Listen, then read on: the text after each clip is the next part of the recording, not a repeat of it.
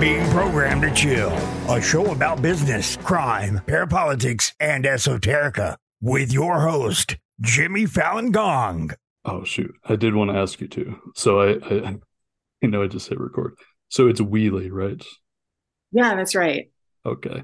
Because I was looking through, because I listened to your book on audiobook, right? And it was, they said Wuehle. And so I was pretty sure, but I wanted to make sure. It's funny because with all of the AI stuff, there have been like summaries of Monarch coming up that have been written by AI. And I Oh, also really? got my first how to pronounce my name. And I listened to it and it was so wrong. How did they try to pronounce it? It was like a pronunciation I've never even heard before. Usually people say wheel or whale, and this was like Wuehle. Hmm. Yeah. Because I was going to guess Wuehle, but then I was like, no. So it was interesting. No, it's one of the few names that came through Ellis Island and got more confusing. So, but you got it. Excellent. So for the listeners out there, Candice Weahley holds a MA in literature from the University of Minnesota, as well as MFA in poetry from the Iowa Writers Workshop. Her studies in writing concern the relationship between trauma, memory, and the occult. She has authored 3 collections of poetry and the acclaimed novel Monarch, which came out in 2022. Now, speaking personally, I read Monarch recently and I was just blown away. Shout out to my buddy Nucky for recommending it. I noticed when it came out, but I didn't pick it. I didn't, go for it until Nucky was like, no, you should check it out. Nucky mentioned it in my show's Discord. And so I reread the novel again for the purposes of this interview. And I have to say, like, it works on so many levels. Like, it's poignant, it's controversial, it's a great work of art. I feel like if I read this when I was much younger, I would have probably appreciated it on like purely literary merits. And the conspiracy theory and much of the subject matter would have gone right over my head. But I will say for my listeners out there, given the nature of this show, right? The novel is pilled as hell, right? It is soaking in paranoia. It pulls no punches in terms of the subject matter. Further, it draws together various threads of conspiracy, which I don't think would occur to most people to connect without firsthand knowledge or in-depth research or inspired literary talent. Now, there's more than enough of everything that Programmed to Chill fans are interested in the novel Monarch to have a good time reading it. It's not often you get something that succeeds on like the literary level and the for lack of a better term, conspiracy theory level. And my listeners know I love to zero in on works of art which hit both of those. So there's also, interestingly, a lot of like queer and gendered themes throughout. There's even a nice lesbian romance subplot.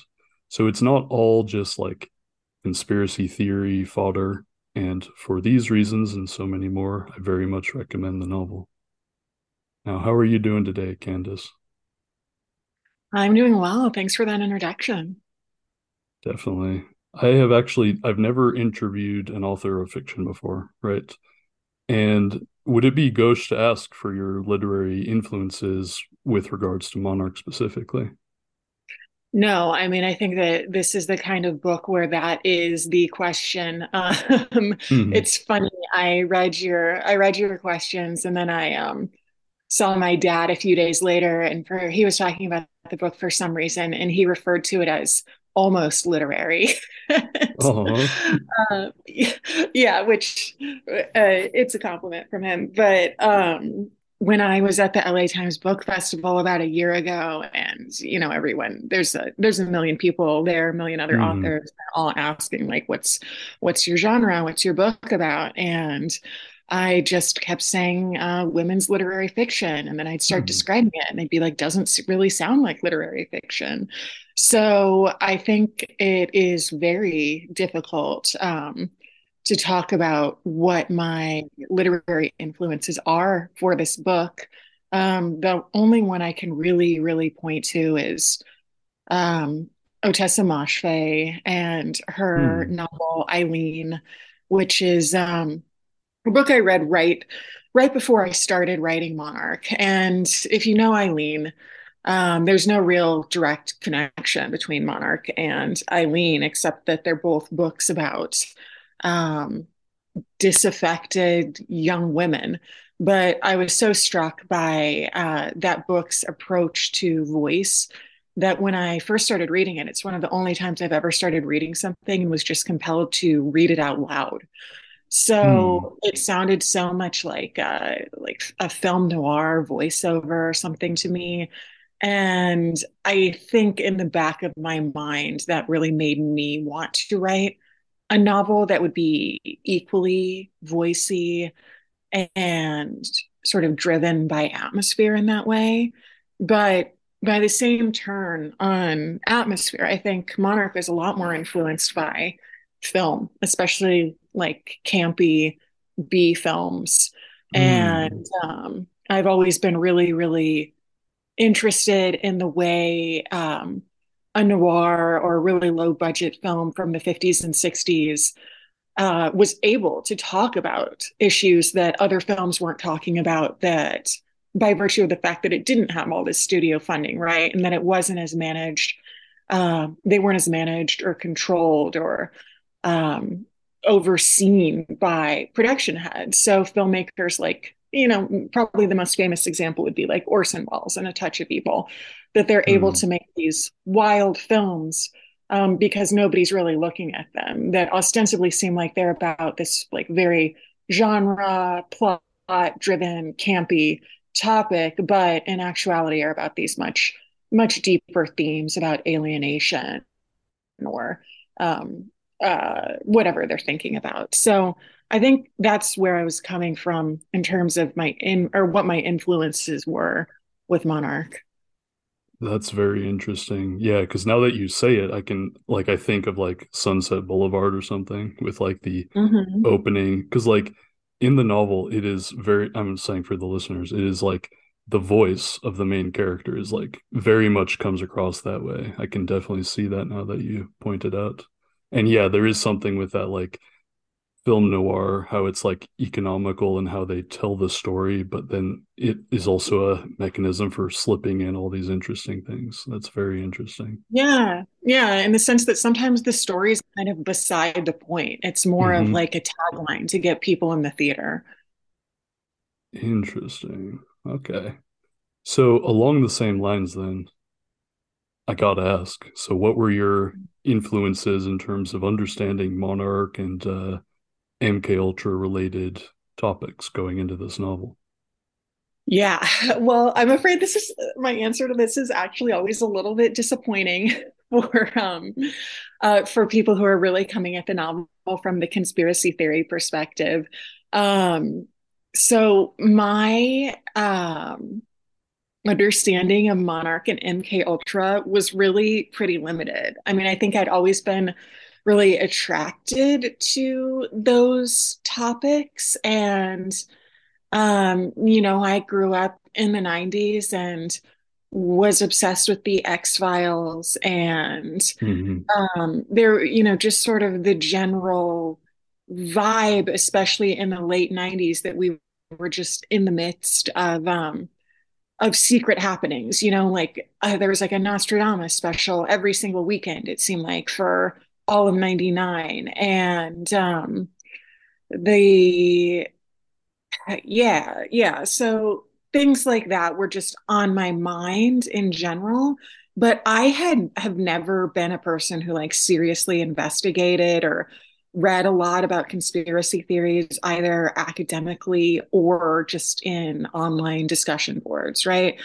So I was listening to a podcast. It was actually like one of maybe the first episode of the My Favorite Murder podcast Hmm. a long time ago. And one of the hosts covered the murder of John Benet Ramsey. And she just very briefly mentioned this conspiracy theory. And I don't even think she called it Monarch, but I was I think written the first chapter of the book. So I actually started the book before I even knew it was going to be about Project Monarch in any way. And the ideas, and I already knew the book was about a beauty pageant contestant. And then I heard this theory that Patsy Ramsey had been a Monarch agent who was accidentally deployed, which resulted in the murder of JonBenet Ramsey, who was also Hmm. in training to be a Monarch agent later on. So from there, like back to that film noir plot line, that became the plot line of a novel that I knew was going to be about all of these other themes. So it wrote itself a little bit in that sense, but I did do some research from there. You know, of course, I read some Kathy O'Brien, um, Hmm. and looked at her website. I read Poisoner in Chief by the journalist Stephen Kinzer. That's probably my main touch point for actual um, goings on of the CIA. But other than that, I've actually learned so much about Project Monarch since writing the book from interviews Hmm. like this one. Interesting. Yeah, because like I went into this and I was thinking, I mean, everyone comes with different preconceived notions. I'm sure I came with unique ones being from more of the conspiracy theory realm, but I went in thinking that this would be like a fictional version of like Kathy O'Brien or something. But like when I got into it, I was surprised to see that it really was not that, you know? Mm-hmm. I thought there would be more of that like monarch lore, for lack of a better term. But the thing is, I think that's good that it isn't a ton of that because like the novel transcends that in a certain way because like I don't think that much necessarily of some of the monarch literature, not to, Uh-huh. Yeah. talk down to you or the listener, but like it some of that stuff strikes me as maybe as fictional as your novel, if that makes sense. Oh, absolutely. Yeah. I mean, I feel like there's a deeply metaphorical quality to, Hmm. for example, I'm thinking of Kathy O'Brien's thing about the holograms. I think did she say that like Reagan or someone would come to her in hologram form Hmm. and tell her what to do? And I mean, that's pretty fascinating. It definitely feels like there is a, a, a very fictive element to that. And it's really interesting to think through like, I believe Kathy O'Brien believes everything that she's saying, but it's also interesting to think of that as Hmm. literature, to think of like, what does that symbolize or say about the themes in this story to communicate through the hologram or to be in two places at once? Or what does it say about like her mental state to believe that these higher ups have specifically targeted her, like how what kind of specific paranoia is that? So yeah, I absolutely get what you mean about a lot of the supposedly true monarch stuff being very fictive. Novel is a great word. Hmm. um but I'm also glad that I didn't know about a lot of that when I was writing this, because there certainly Hmm. would have been a temptation to try to work it in. And I really think part of what works about the first half of the novel is that Jessica doesn't know anything about Monarch. And so I don't really need to know anything about it as the author to some extent. So there are elements where I think it really allowed me to write the first half of the novel so that Jessica was having experiences that were pretty universal before, like, for example, there's a part where she has all of these bruises and all of this pain, and Hmm. you'll find out later on that it's caused by these missions that she's unwittingly going on. But in the context of the book, her mother explains it away as growing pains. And she sort of reflects on how she knows other girls at her high school who, have bruises from softball or have lots of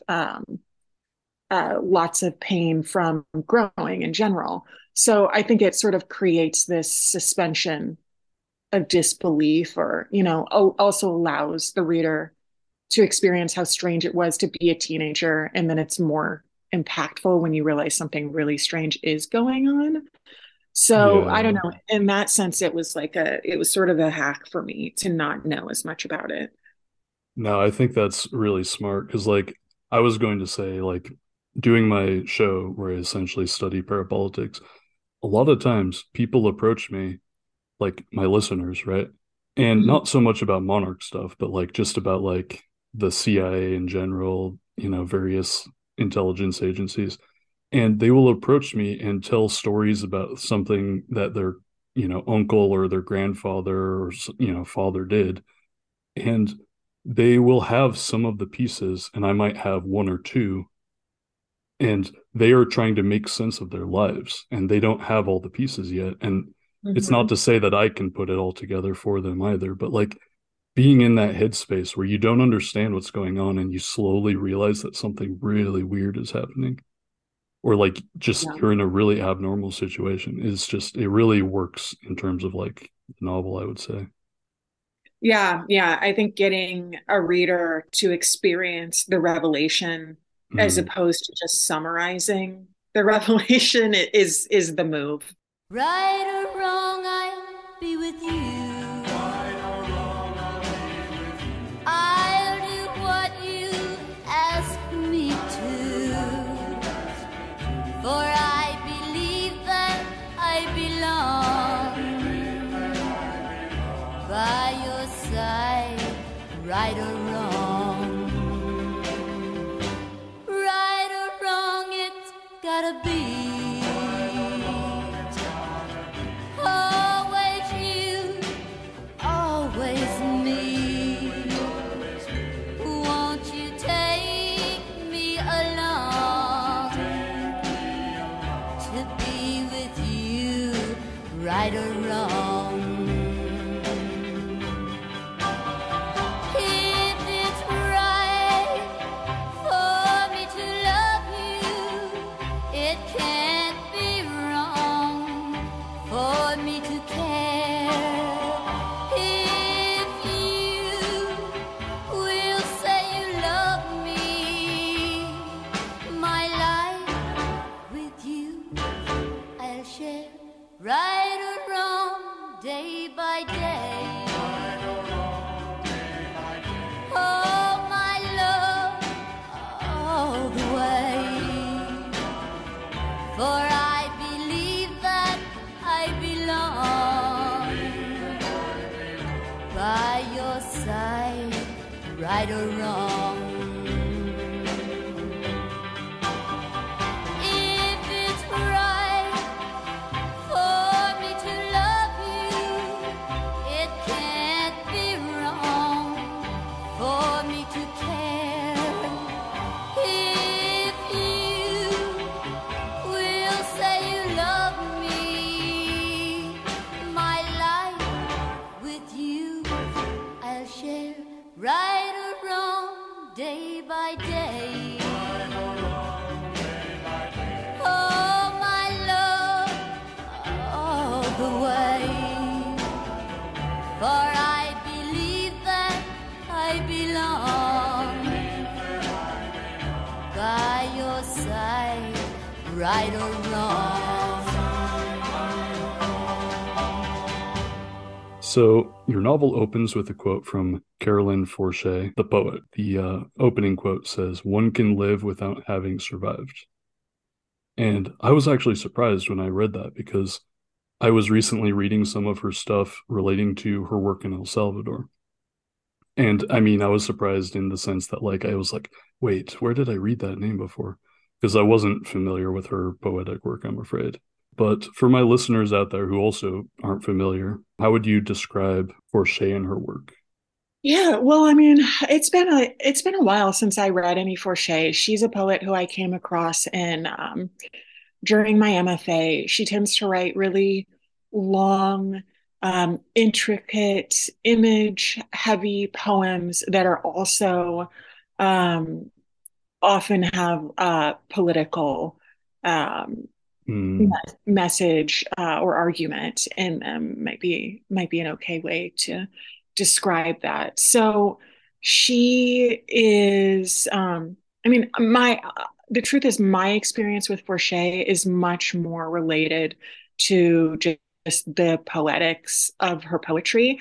And that line that ended up becoming the epigraph to the book was the very last thing that went into the book. So, I'd worked on it for a long time, gone through the process with my agent and then my editor. And um, Not to get too far afield, but there was a long period of time where this book was named after a child who had been murdered near my hometown, and having that name as like the title of the book, the document name in my computer, really gave me a lot of determination, I guess, or energy to keep working on this book.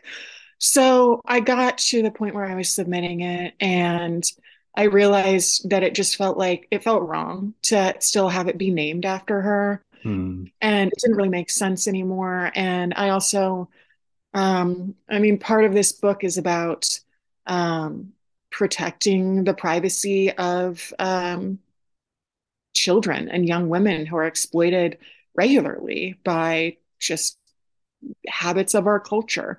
So I didn't feel like I could have that be the title of the book anymore.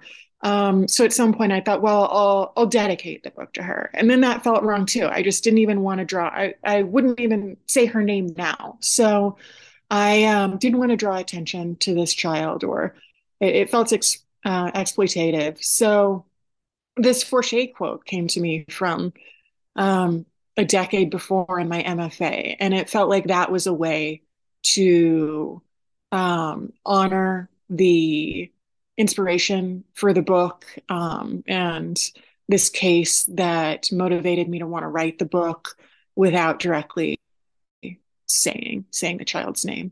So I guess in that sense, I also think of Forche as a poet who really thinks about witnessing others, and making space for the voices of others while still being respectful, and cognizant of others' emotional realities and identities. And I think maybe that's why that train of thought brought me back to this quote that I hadn't thought of in a long, long time. Yeah, no, I really like that because Forche is essentially she's a poet, but she's politically engaged and has that like human rights oriented like mindset. And I did feel like there was that element in Monarch where I could feel, I mean, not to say, I don't know. I've never talked to an author before, so it felt like you had a similar sort of approach. So I can definitely understand that. Yeah, yeah. Well, as I was writing Monarch, so as I've mentioned at this point, I was a poet before I started writing this. And when I started writing it, I thought it was going to be a poem, which is why there's an introductory passage that's sort of broken from the rest of the book. It's told from a totally different perspective than the first person narrative that Jessica Klink, the main character, tells the story from. So the reason for that, or not the reason, but the origin of that is that I thought that I was going to write a prose poem. Um, this was not too long after Trump had come into the White House, and the world was just rapidly, rapidly changing. And I started to realize that I wanted to speak politically, much more directly than I had been in poetry, which is not to Mm. say poets can't. Obviously, Forche does. Many, many, many great American poets do, and great poets around the world. But I couldn't. I didn't know quite how to do that. It was never the kind of poet that I've been. So it just became much more natural for me to start writing fiction. So I wrote Monarch, and I've never stopped writing fiction then. And part of that is just because I want to articulate in a much more direct way some of the ideas that you just mentioned. So as I was writing Monarch, sort of the trail of atrocity just began that we've now come to understand as being an American. But there was the Trump outrage, and then there was the Brett Kavanaugh sworn into the Supreme Court. And I remember I was leaving my house to go to the library and work on Monarch. I was about a third of the way in, and I just stopped because Christine Blasey Ford had started testifying, and just like froze the day for 2 hours, and that went right into the book. And then I feel like maybe right after that, Me Too happened. Maybe Me Too happened before. And then it was just like every morning there was testimony from gymnasts who were testifying against Larry Nassar. There was just so much, and there were so many women who were giving testimony, right? And it really went right into Monarch. And honestly, I doubt I would have finished Monarch if I hadn't just continually been so um, outraged by what was happening, and so felt that one of my personal responses was to put some of the messages in Monarch that are there into the book. That makes a lot of sense. Do you feel that the act of writing it was cathartic? Yeah, I I guess it must have been. Um, I certainly didn't write it for that reason. And while there are a lot of parts of Monarch that are very much just my life, oddly, those are not really the cathartic parts of Monarch. So I have, I've absolutely much more felt the catharsis of Monarch from reader reactions. Um, when I get, when I get a direct message from someone who read it and had a response to it. And um, yeah. So I think that catharsis hasn't really come for me until I've been able to see that the book actually has helped people understand something about themselves or culture or feel healed in some way. Yeah, and understanding that I'm sure those messages are certainly private. Do you get the sense that like survivors of certain types of these, traumas, do you get the impression that works of art, not just Monarch, but Monarch and related art, is helpful in dealing with that trauma?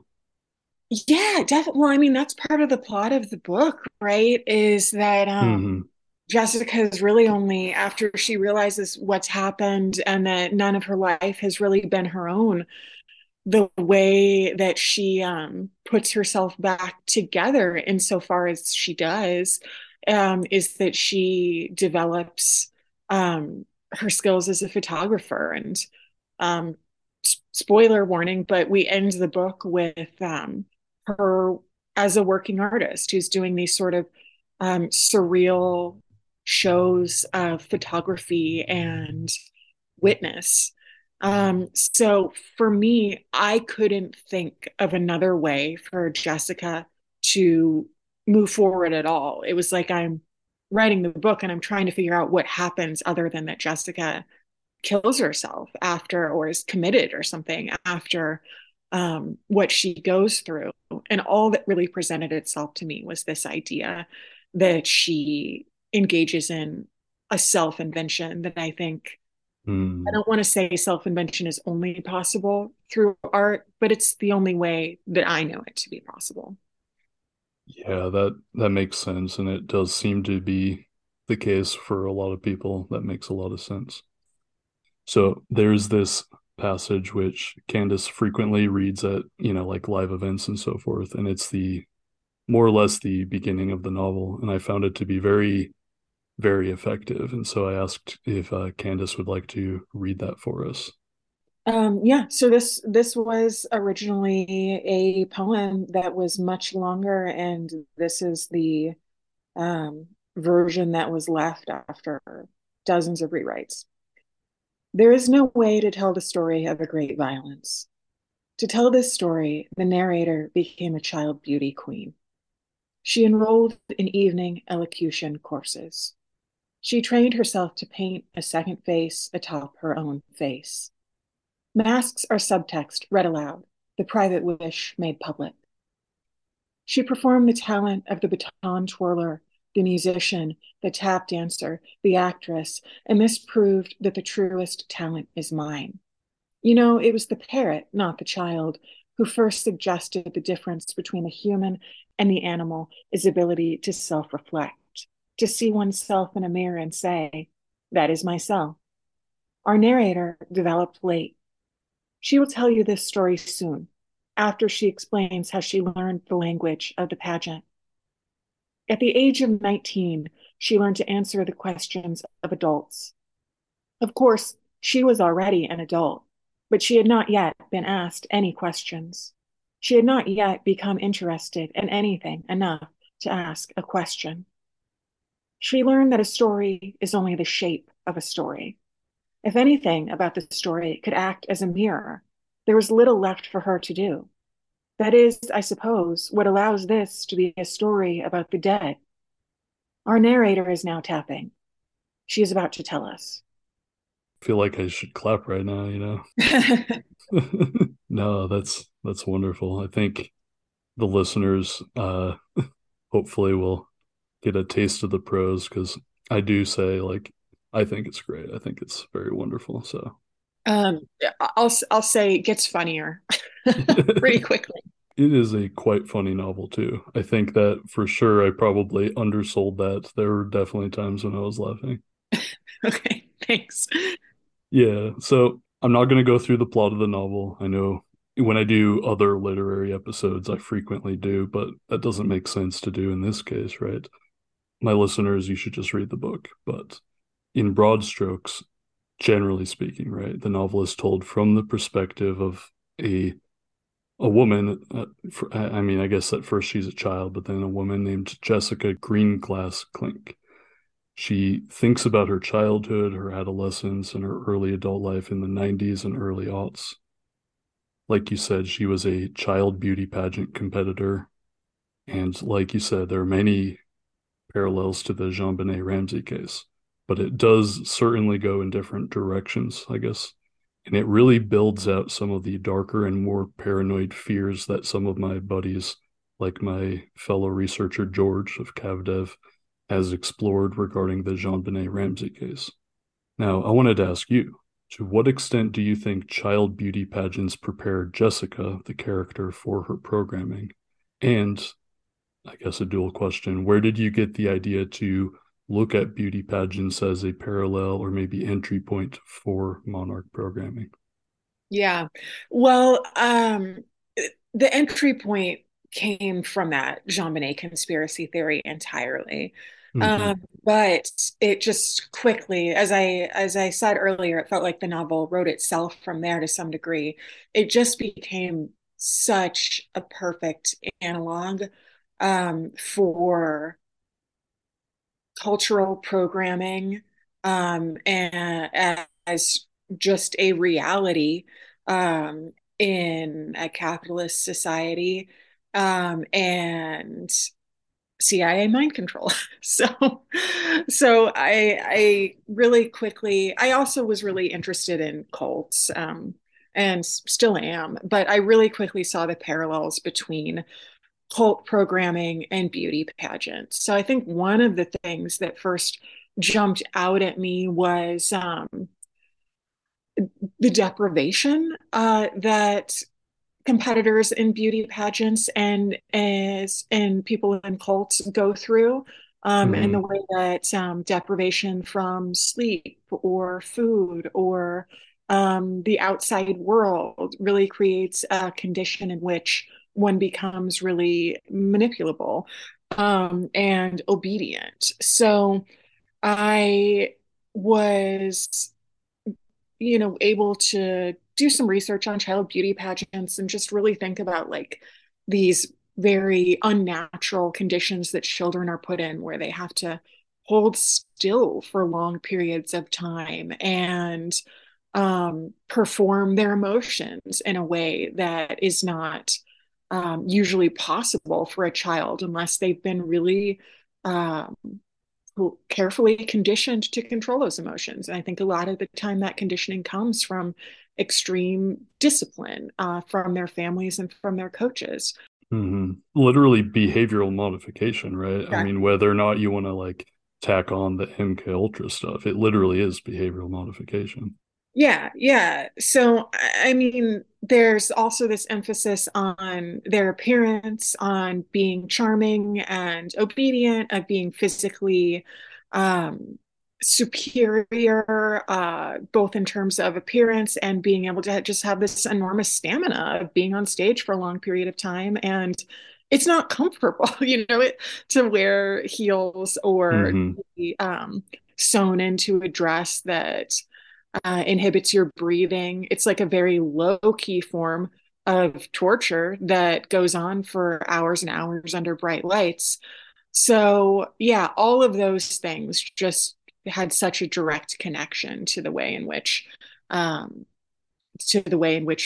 modification takes place. And it made me think of what I did know from movies like Le Jeté, the Chris Marker movie about like how solitary confinement or sensory deprivation, sorry, that's the term I was looking for, sensory deprivation and repeated exposure to certain images and messages can strategically modify behavior. Yeah, I know it's not really the same as child beauty pageants, but my listeners already know this, but I'm assuming you don't know that I actually was a Mormon missionary. And like, as I was reading passages specifically about the child beauty pageant, some of it reminded me a little bit of being a missionary. Wow, how so? So much of your behavior is so circumscribed, all your eating, the clothes you wear, like everything you do is basically prescribed in like in these narrow categories. Like it's not the same for sure, but like it just put me back almost in that mindset, and it was very interesting to reflect on that. Yeah, it's not the same, but it's also like why is this such a pervading technique in our culture? Why do we even exist in a culture that will allow this kind of extreme cultural conditions to exist?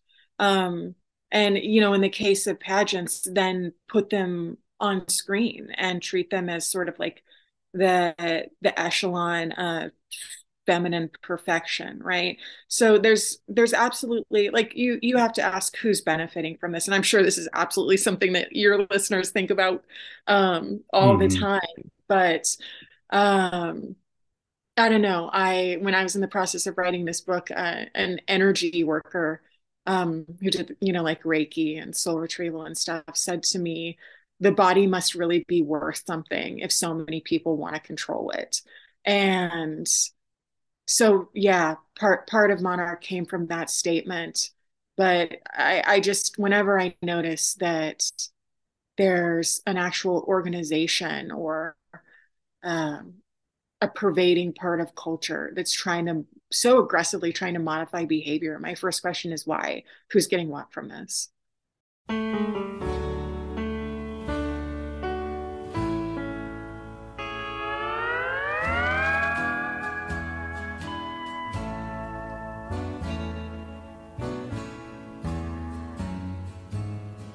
My little girl was playing with her friend from down the street. She took her by the hand and said, there's someone you should meet. And then they went into her room to play another game. She picked up all her dollies and called them all by name. I listened as she said their names. Here's Betty, Sue, and Kay, Jack and Jill and Mary Jo. And then I heard her say, This one is my daddy doll, and she set him on the floor. I make believe he's daddy, since he don't live here no more.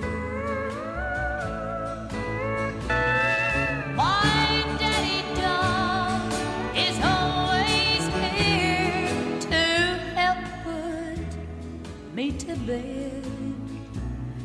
He kisses me and says goodnight like my real daddy did. He talks with me and never fails to answer when I call. My daddy doll is special, and I love him most of all. My daddy doll is special, and I love him most of all. It's interesting, right? Because, like, on the face of it, the way both child and even adult beauty pageants work, they seem so dull-like that, like, Monarch brainwashing stuff almost just seems to be like the go-to way of thinking about it. But then, like, how do I phrase this? Like, there are also like literal connections to some of these like subterranean things in terms of like whether you say like pedophile networks with like child beauty pageants or Yeah, a certain degree of actual espionage, right, with the adult ones. totally. Yeah. No, when I went through that was another thing that I researched a little bit was red sparrows, and I think we know, or there's more written about the Russian use of sex agents to get information or sometimes kill people. But yeah, I didn't mention this on my list of all the other things that were happening in the world when I was writing Monarch, but of course the Jeffrey Epstein stuff that happened then. And that felt absolutely wild. Like I remember the day that happened feeling like I had like manifested something. That I was writing this book that took the premise that there were rings connected to the government and secret societies of men who were engaged in child prostitution, in which they were getting the children from beauty pageants. And then this thing with Epstein happens, and he's literally scouting models through agencies, right? It's like what I thought was the wildest, darkest element of the story was just a thing that was happening. And in a sense, when you look back on the history of the modeling industry, or other circles Epstein was involved in, this is the kind of thing that's only more recently become like really, really scandalous. Whereas at one point in history, it wasn't really that unusual to hire a sex worker from a theater, say, like 300 years ago. So I don't know. It's yeah, to your point that some of the wildest parts of this are just in the real world. Yeah, no, that makes a lot of sense. And to that end, I guess, I thought about how to ask this question so basically I'll just toss it out there. Like, how do you view your work as in conversation with Monarch and,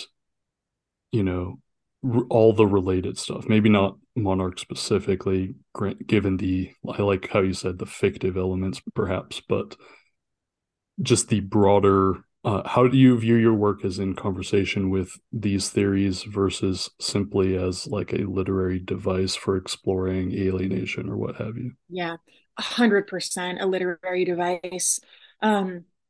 when I was conceptualizing Monarch, I was working on my PhD in creative writing, but as a part of that, um, my dissertation work was on trauma studies.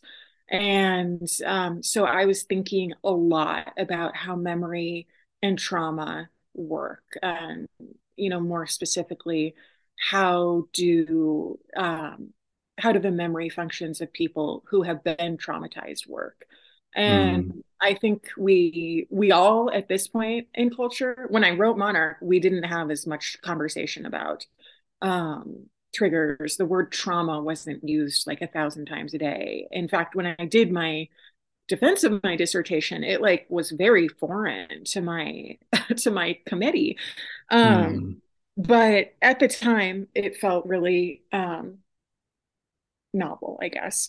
And so, like the basic literary theory interpretation or summary of how the traumatic memory structure works is that there is an event A that occurs that one does not have the language or knowledge to metabolize or integrate into one's psyche or sense of self. So, like Freud's example is you walk in on your parents having sex, you don't know what they're doing. It seems like maybe your father is attacking your mother.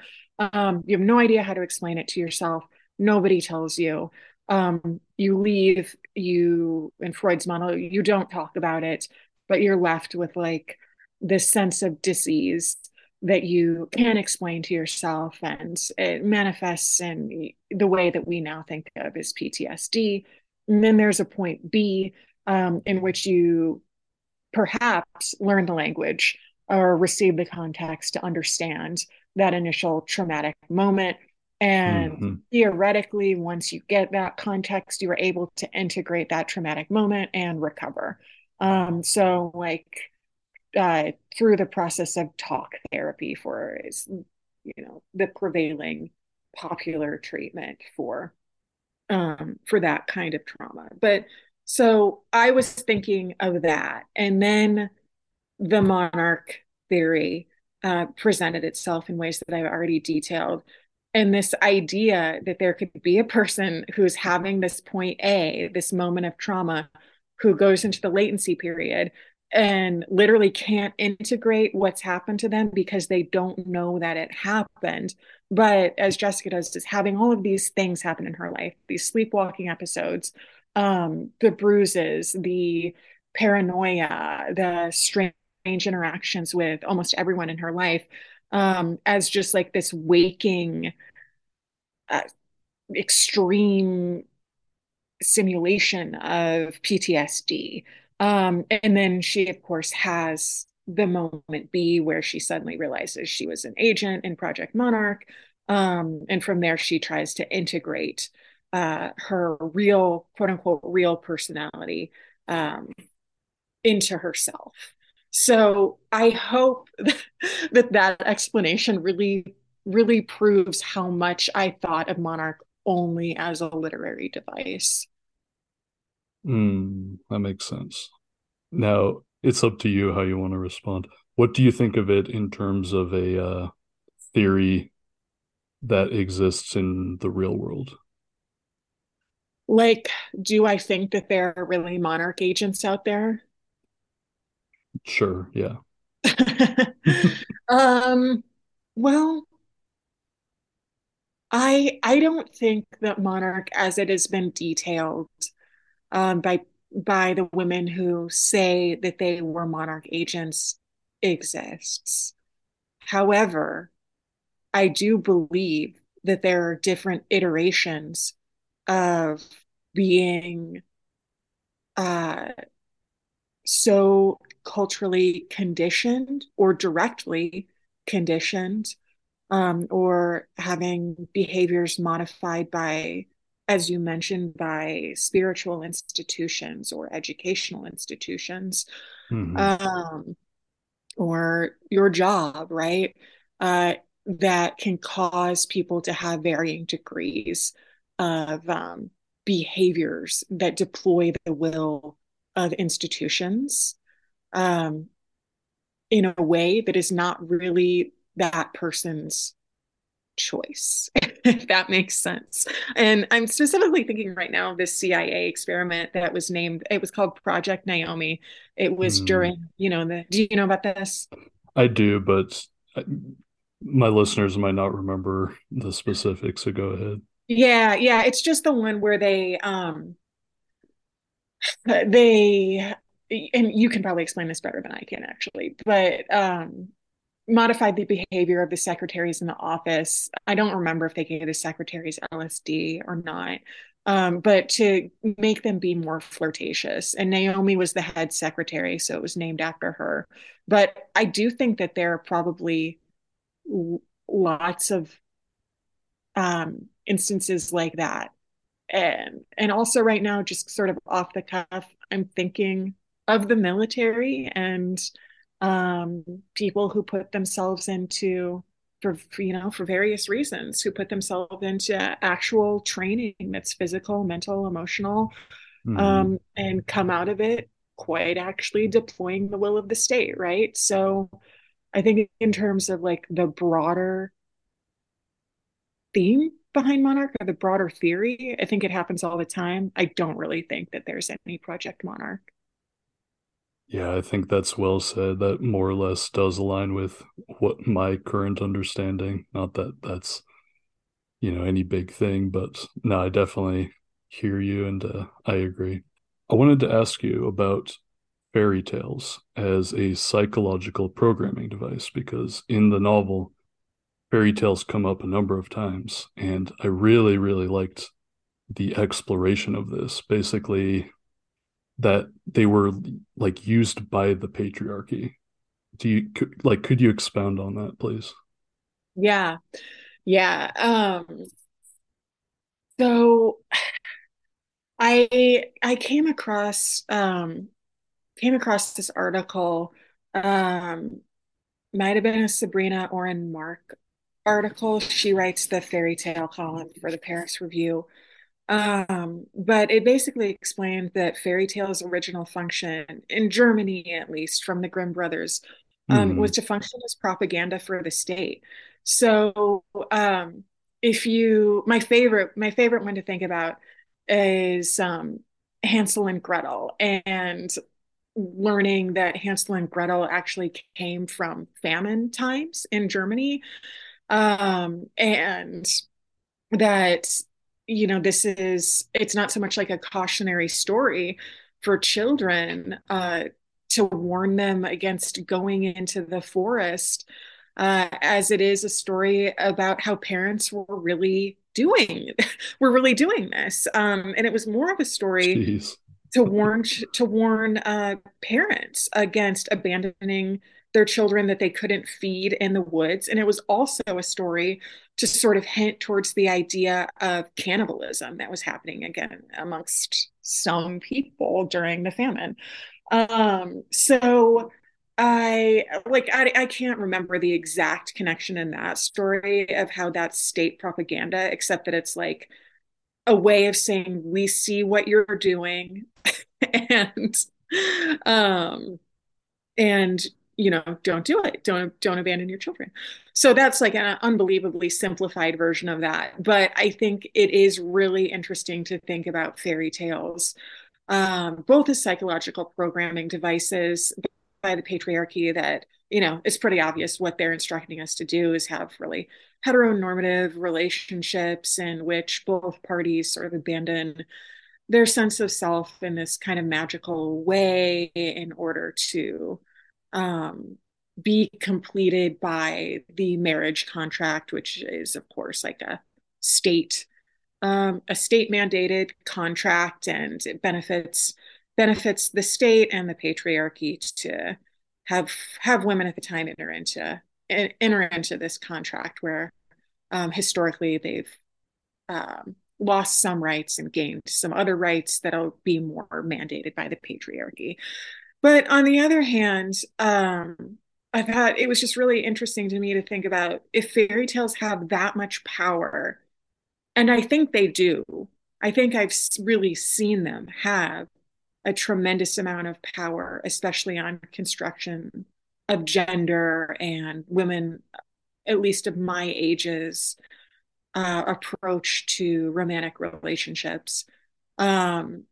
So if they have that much power and they begin having that sway, like as soon as you can articulate thoughts when you're like 2 years old, then what happens if fairy tales have a different message? So I wanted to write these fairy tales, or this idea that there's a book of fairy tales in Jessica's house that her mother smuggled over from Norway. And they're these radical, subversive fairy tales, in which like the power of language as a legal function is explained, um, and women are powerful, and the family unit is regarded not so much as something to be protected and upheld at all costs, but as something to be, how do I put this, critiqued. To be critiqued in terms of what its value systems actually are. So this was sort of a sideways way for me to start presenting these messages that Jessica will have embedded that will later sort of bloom into who she will become after she starts to develop her own personality. No, that's so interesting because, I mean, as you know, I'm sure, like in Monarch lore, quote unquote, like Disney movies in particular are like very ubiquitous, right? And most Disney movies are essentially fairy tales. I do not know that. Can you tell me a little bit about it? Well, it's interesting because I think a lot of my listeners might not know this as well. So basically, in Monarch lore, there's typically like a lot of using Disney films to program victims, I guess. Mm-hmm. And part of it, sometimes gets very granular in terms of like you sit a kid down, strap them down to make them watch Fantasia while they're on acid, and then you like break their mind or something like horrible like that. But like in general, Mm-hmm. also, it's just a lot of like having a lot of Disney paraphernalia and lots of Disney media.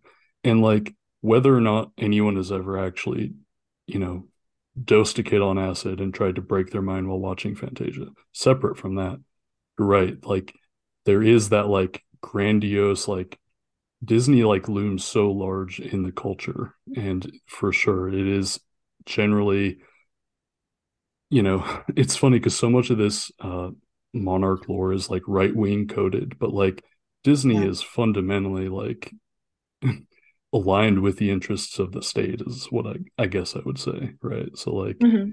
it is funny to, because essentially it is teaching kids like you're a princess, you're Prince Charming, and you want to have this normal like hetero relationship. But yeah, it's very interesting, right? Yeah, yeah. Go ahead. Yeah, I mean, it's so interesting to look at the way that Disney movies have evolved, and Hmm. they've done so much in terms of not presenting the heteronormative messaging that they used to. And I think they haven't had an actual princess in a movie for a few years now.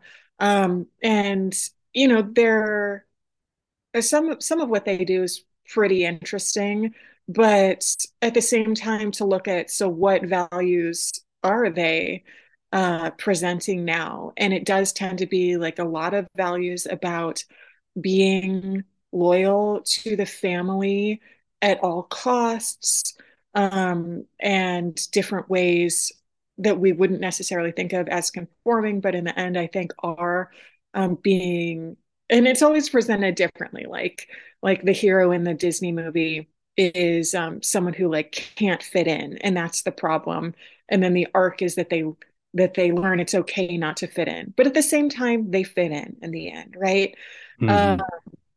so yeah, I think what you point to is that just paying attention to anything that's like, we have so few monoculture anymore, but Disney's one of the monocultures that persists. Hmm. And paying attention to like what function it's serving in the culture is really illuminating.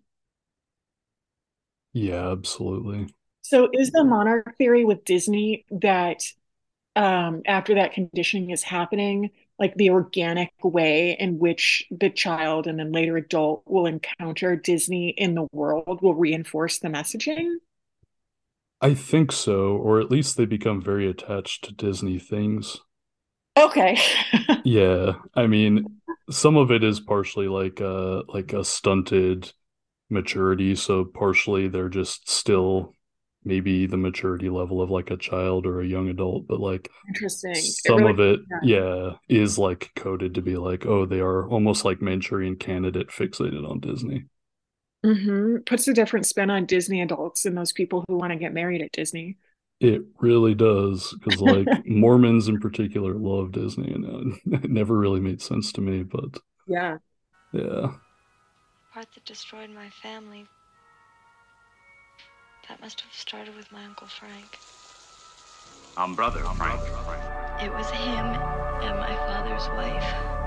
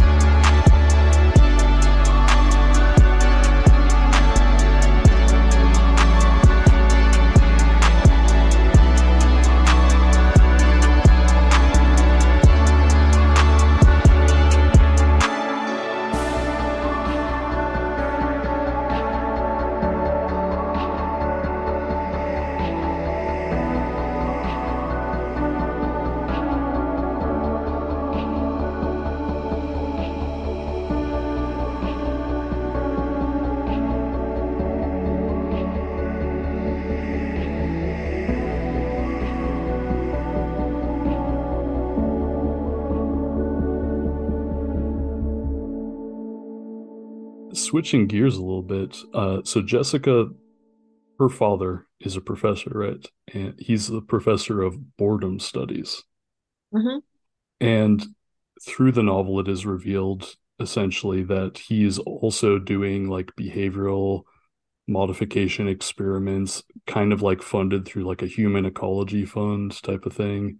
But Mhm. like on the surface, he's like very concerned with like studying boredom and its mental effects. And I thought that was just very funny. Where did you get that? Or, how did you get interested in boredom? Well, again, so I was doing my trauma studies, and I think of trauma studies as a subset of memory studies.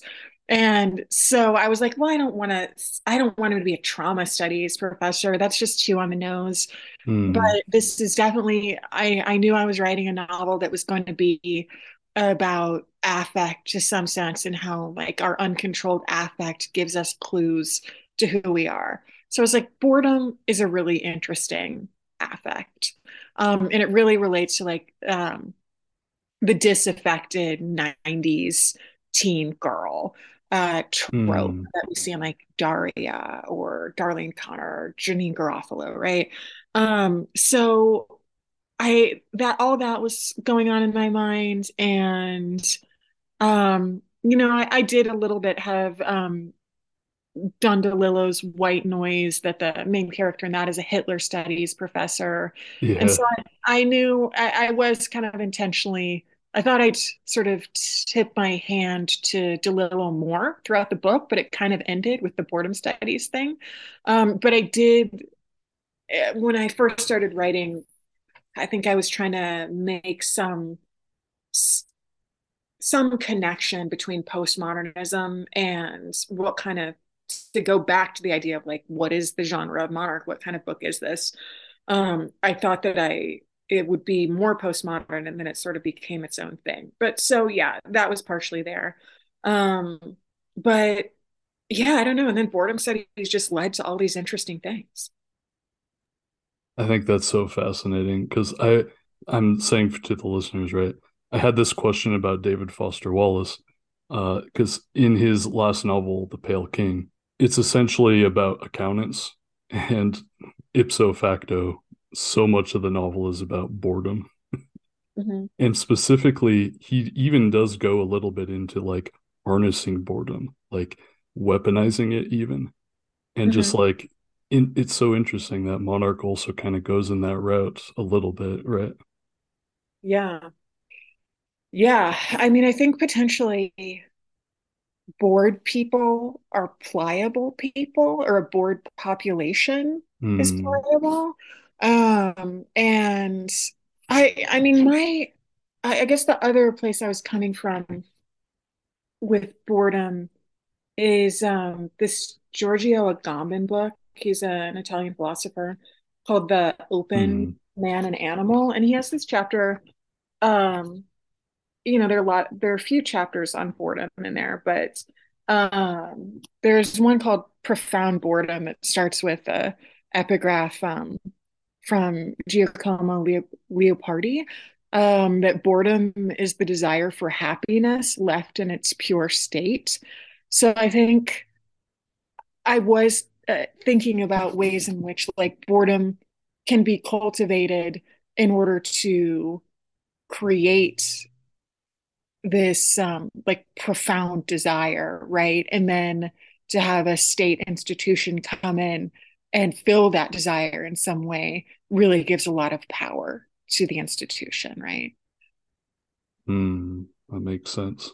So yeah, I don't know how much that connects with what I'm familiar with David Foster Wallace, but not that last book actually. So I don't know how much that's what he's saying, but uh, from what I have read of David Foster Wallace, I definitely think there's a lot of connection in terms of like how he regards consciousness and how Hmm. we can direct our attention in mindful ways and be more have more agency purely through the idea of like knowing who we are. Yeah, that makes a lot of sense. So much of that like disaffection and like like almost negative emotional space, possibly like a precursor to being modified, like having your behavior modified by, maybe like these state or institution actors. Yeah, I really like the term negative emotional space. It makes me think of this other line from this book where he's talking about Heidegger's concept of design, which is just like uh coming into being, basically like coming into consciousness. He Mm-hmm. says design is simply an animal that has learned to become bored. It is awakened from its own captivation to its own captivation, which is very, very Monarch, right? Like this idea that Jessica has been captive the whole time, but she's not really. It's when she becomes aware of the captivation that things start to happen. So this idea that once we can become conscious of that negative emotional space, that there's like a part of our Mm. interiority that awakens. Yeah, that makes a lot of sense.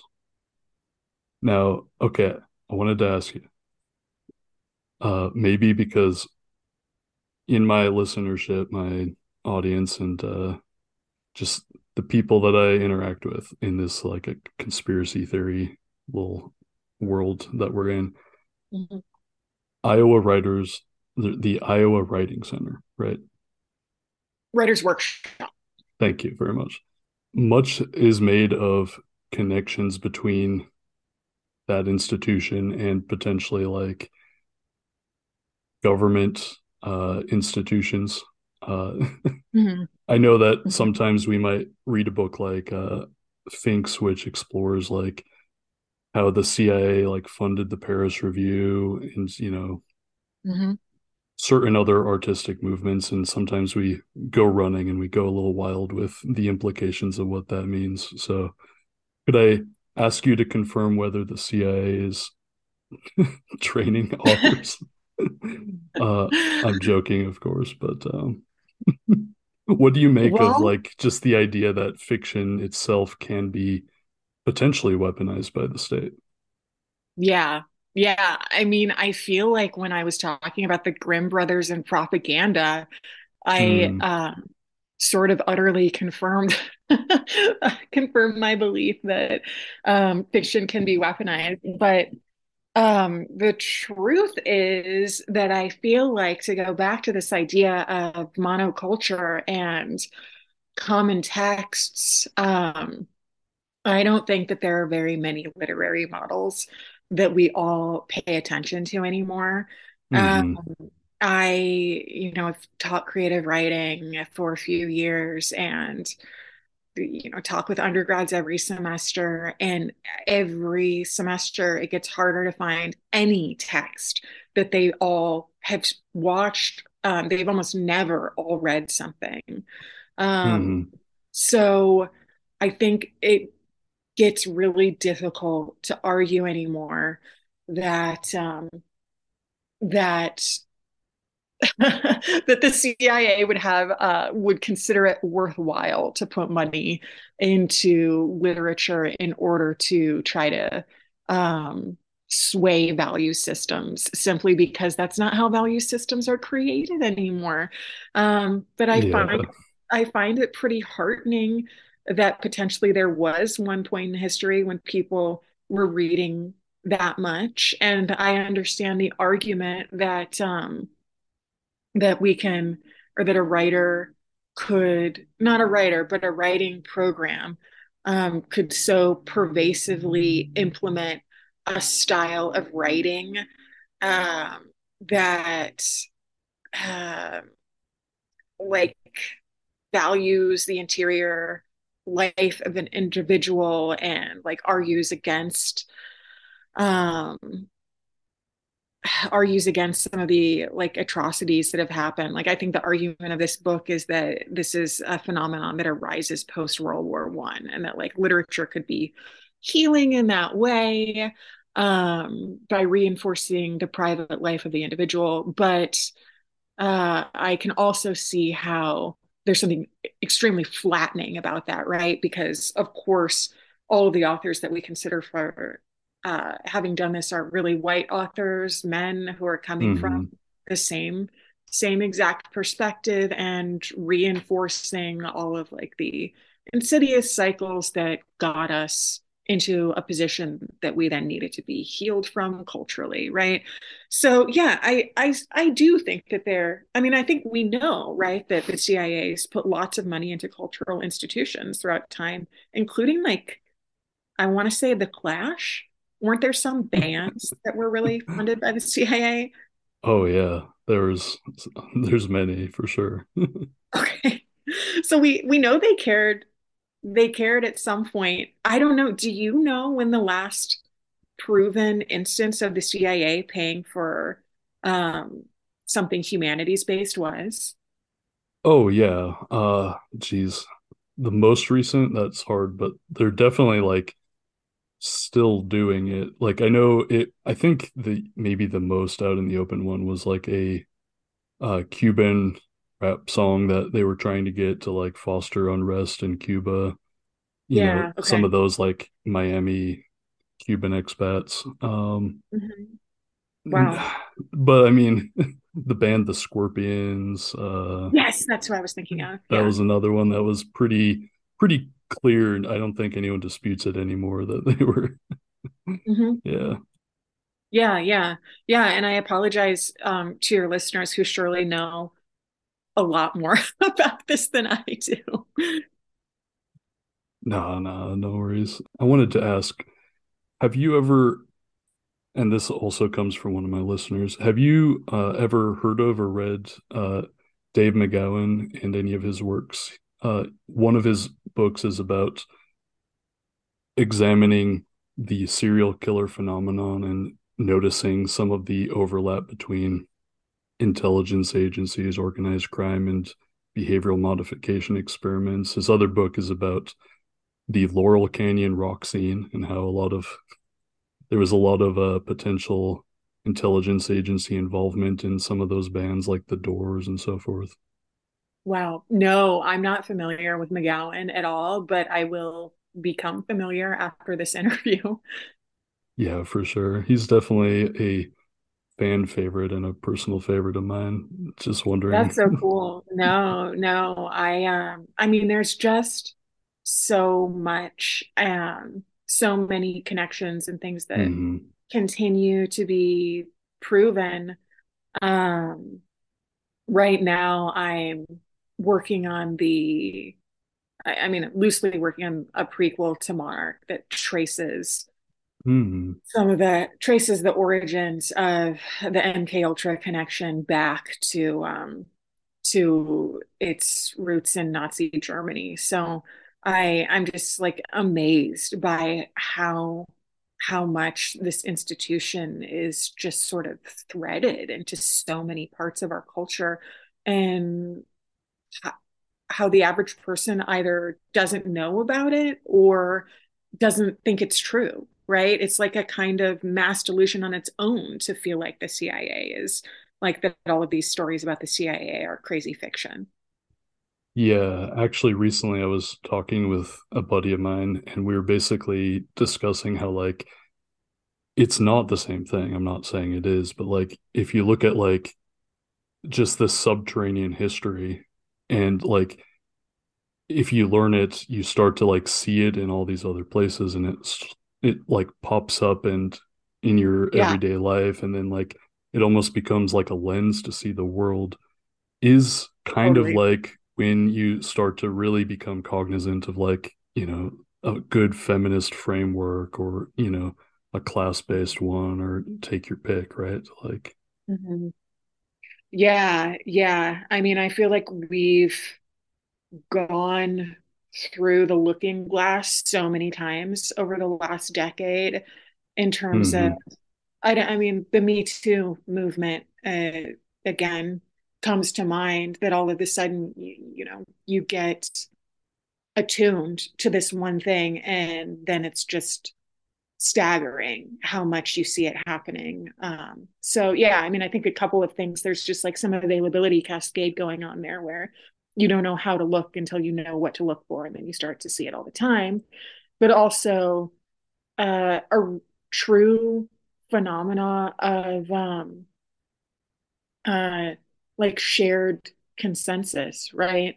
That once one person starts to see something, and like the actual hashtag of me too, being pointing to this shared consensus that like one Mm-hmm. person seeing leads to other people seeing. Now, I like the comparison to Me Too because, like, whether, there may or may not have been flaws and or missteps along the way, but like at the end of the day, now people really do have a new conceptual framework for understanding. Like, there's a really ubiquitous problem in society. Like, Mm-hmm. there is definitely like the almost like a snowballing effect, right? Yeah, yeah. And I mean, working with 18-year-olds as a college professor, they are so, I mean, I see it starkly how different they're attuned to the world and um, to power relationships. Um, and it really is heartening in the sense that, like, maybe your grandfather isn't changed by Me Too, or by the capacity to look at the world through this new framework. But the people who will be in charge someday certainly are. They're certainly aware of it. It's a definitive, palpable change. Hmm. Now, I have a one or two more questions for you. Okay. So, I believe this question is from Nucky, my listener. Uh, I'll just read it. So, Nucky said, in some ways, the book presents our protagonist, Jessica, as a victim of the Monarch experiments, yet in other ways, she's a badass superhero, single handedly taking the project down, or at least seriously messing it up. That made for an interesting tension while reading. Now, do you imagine ways that the victims of police and government agency abuse, for lack of a better term, monarch type things could help stop the state's abuse? Or is it more like the victim defeating the system is a wish projection of fiction, or like, a conceit for the purposes of the novel? Or like, is there any hope for a Jessica out there doing this in real life, I guess? Yeah. I mean, I do feel like you have to be in the system to dismantle the system, or it helps Hmm. to understand how the system works. And there are lots of different, specifically feminist theories about this, but I feel like in order to disrupt an institution, um, it helps to be embedded within it. So I think the plot shape of Monarch, right, goes like quite physically deeper and deeper into institutions. So um she after sort of having her awakening, she pretty quickly goes to an academy that's kind of reminiscent of like a secret underground Yale. And then she goes to the Vatican. And by that point, like the spatial metaphor of the book was really speaking to me as I was writing it. Hmm. I'm like literally looking at maps of of the underground of the Vatican, Oh and yeah, we're talking tunnels. yeah, yeah, the tunnels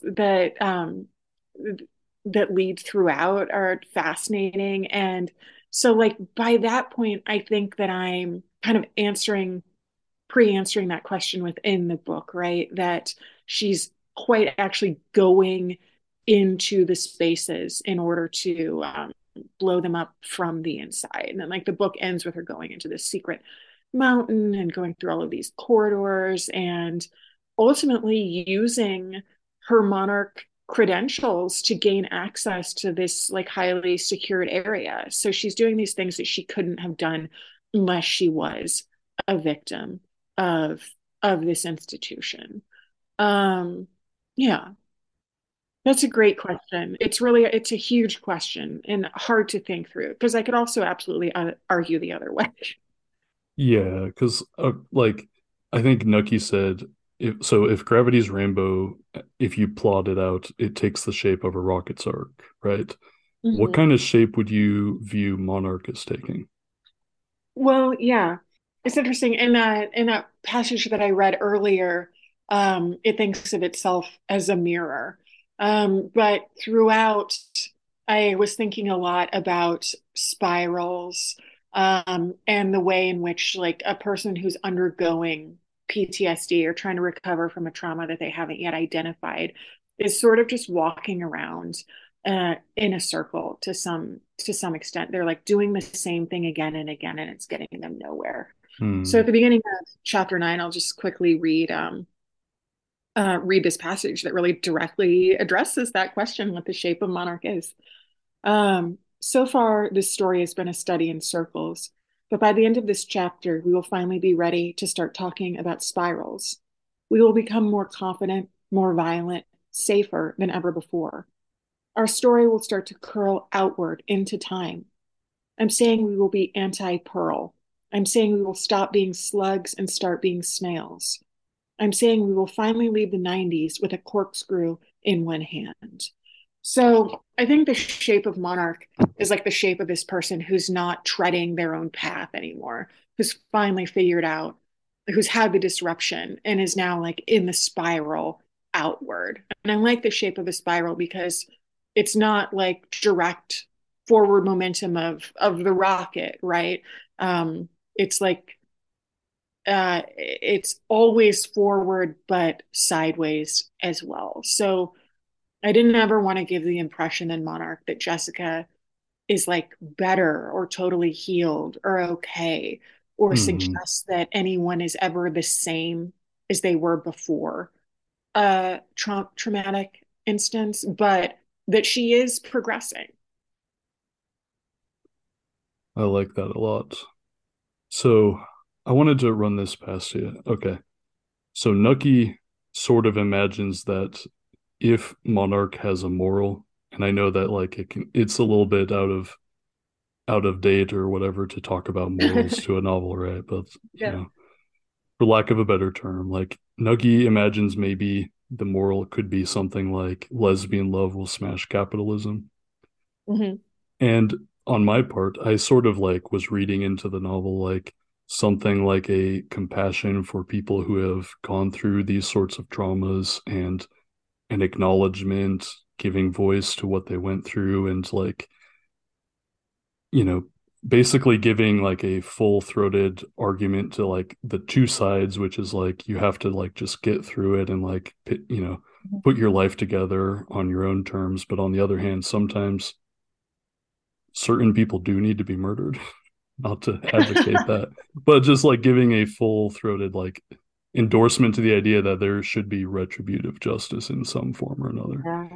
Yeah. Yeah. What would you say to I like, and I'm sure other listeners would pick up other morals or so forth, but like, what do you feel like Monarch could be saying in terms of Mm-hmm. like morals or lessons, I guess? Yeah. I mean, that's a great question. And Nookie, is that your listener's name? That's right. Yeah, thank you for that and for the other questions. So for me, what got me through Monarch and the thing that I wanted to communicate was this idea that you can be highly conditioned um, by your culture, the institutions you belong to, a religion, um, whatever. Like the conditioning could be all around you, trying to insert values into you. So for me, the values that I was thinking about were these very 90s values about um, appearance and femininity, and really thinking about how a lot of those values, which really propagated like eating disorders and real violence towards the self, um, Mm-hmm. were just how fucked up those were, right? And thinking about why those existed and thinking about how they're like these market forces that are actively violent against the consumer. And and we're okay with that as a culture for lots of different reasons make us feel okay with that, including like history, media representations, the stories that we read, fairy tales, for example, are what your mother is like, right? So I was thinking about this and I was thinking about like, how do you ever know who you really are if everything you've ever been has been programmed into you in order to help somebody sell some lipstick or Mm, a diet shake, or to get you to watch a certain show, or to make sure essentially that you act within consumer society's best interest, that you become a good consumer and a good citizen of the state, right? In that way. So the thing that came to me was that what tends to, in my experience and observation, eradicate, or at least push back against that kind of programming is desire. Specifically in Monarch, it's romantic desire.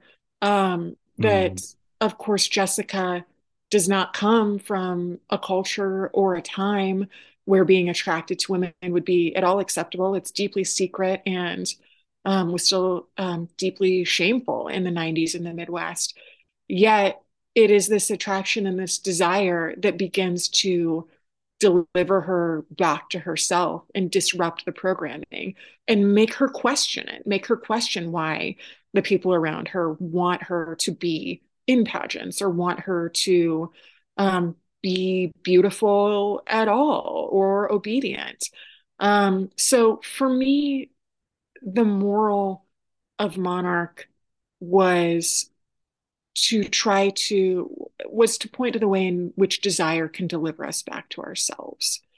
In terms of, I do really want to address what you brought up because no one has actually ever asked me about this idea of like vengeance, of the vigilante part of this mm. book. And it was something that I was really careful about and conscious of as I was writing the book, because I don't believe in vigilante justice personally. Mm, So I try to be careful that at the couple points in Monarch when Jessica is violent, and does commit a murder, that these are like the personality implants that are from the deep state conditioning that are acting, and they may be acting in accordance with some of her will, but she's not entirely Jessica yet, or an unprogrammed Jessica. So by the time we get to the final, like big, um, I don't even know how to refer to it because it's not a murder, but when she takes out like the main guy, the way that ends up is that she chooses not to shoot him, but instead she freezes him, with the idea that, like, speaking of Disney, that Walt Disney style, he could be brought back to life and that he'll be frozen in this moment of his own trauma. So, and of course, that is a kind of justice that she's doling out on her own. So there is this vigilante quality to it that can't be denied. But I guess I just want to say that it is conflicted throughout, and in the end, when she does end up freezing this character, um, it's not a murder. She doesn't like take the ultimate power in that moment. So yeah, Uh, it's complicated. no, I really like that because like I really appreciate that like there is that element of vengeance essentially, like or justice being done, but I really like that you subvert it so it's not some pornographic act of violence that like you can almost like relish or something. And like Yeah. it reminds me of this movie You Were Never Really Here by Lynn Yeah. Ramsey, where basically I'm just saying for the listeners, like a Joaquin Phoenix character, he's the main character and he like essentially kills a bunch of pedophiles, but like it's the film subverts it by never showing directly what he's doing. So you don't get that like, ooh, like I said, like kind of gross like vengeance thing. It's like off screen, as it were. And like I really like that, because it's not to say that if you took vengeance, you would be on the same moral ground as the victimizer. I don't think that's true, but like in the media that is giving voice to these people, essentially, you're not like intentionally like trying to even go in that same territory. I don't know. Does that make sense? Yeah, yeah. No, thanks for saying that. And I love that comparison to the Joaquin Phoenix film. Um, yeah, absolutely. No, there's a point, like very meta moment in Monarch when she says, "Would you like me to?" I think it's, "Would you like me to describe a scene of great violence right now?" And then she says she's not going to.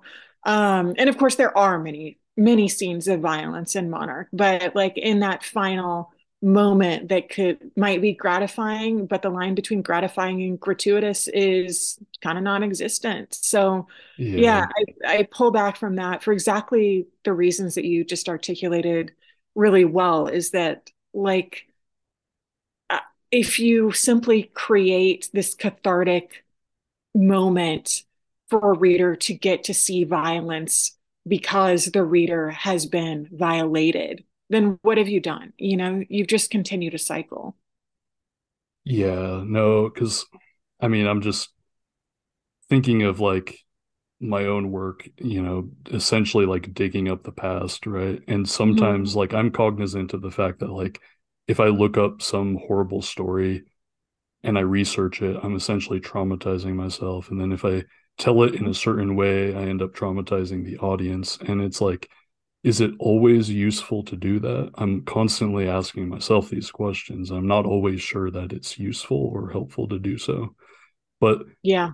shining a light is still important. So like trying to like constantly interrogate that dynamic, that tension is like something I think a lot about. So I definitely like I really appreciated how you did it in Monarch is what I would say.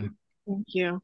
Yeah, I mean, part of my orientation towards thinking about all of the things you just mentioned is really informed by museum studies, Hmm. kind of weirdly, and the way in which museums archive or explain, because every museum is just a story, right?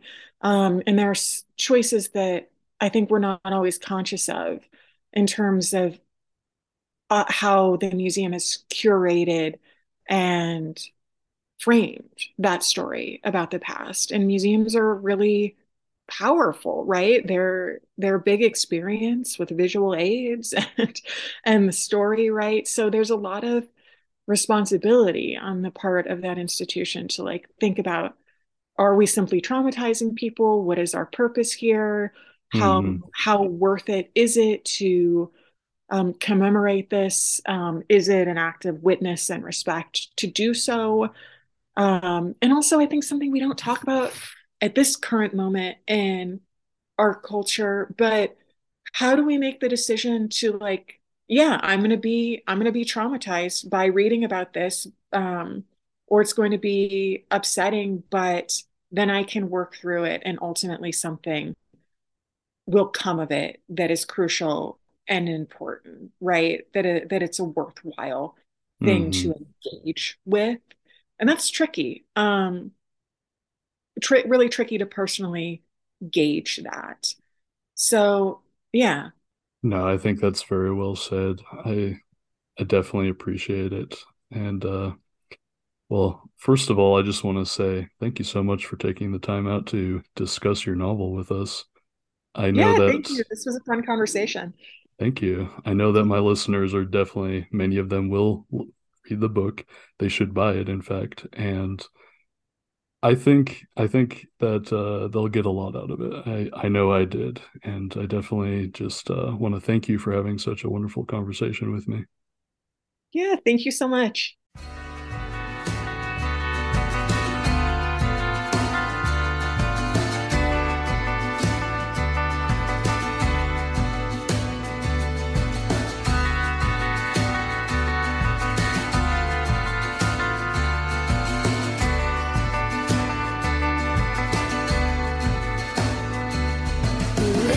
to this hiding place, whose lightning thread spun silver tones. The red bells beckon you to ride, a handprint on the driver's side. It looks a lot like engine oil and tastes like being poor and small and popsicles in summer. Deep red bells, deep as I have been dug. Deep red bells, deep as I have been dug. It always has to come to this. The red bells ring this tragic guard. We've lost sight of the overpass. The daylight won't remember that. No speckled fawns graze round your bones, who took the time to fold your clothes and shook the valley of the shadow. Deep red bells, deep as I have been dug. Deep red bells, deep as I have been dug.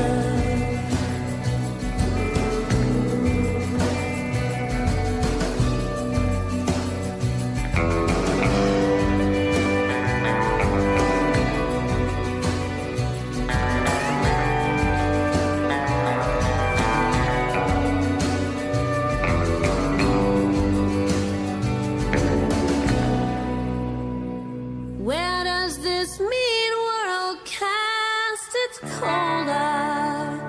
Who's left to suffer long about you? Does your soul cast about like an old paper bag, past empty lots and early grass?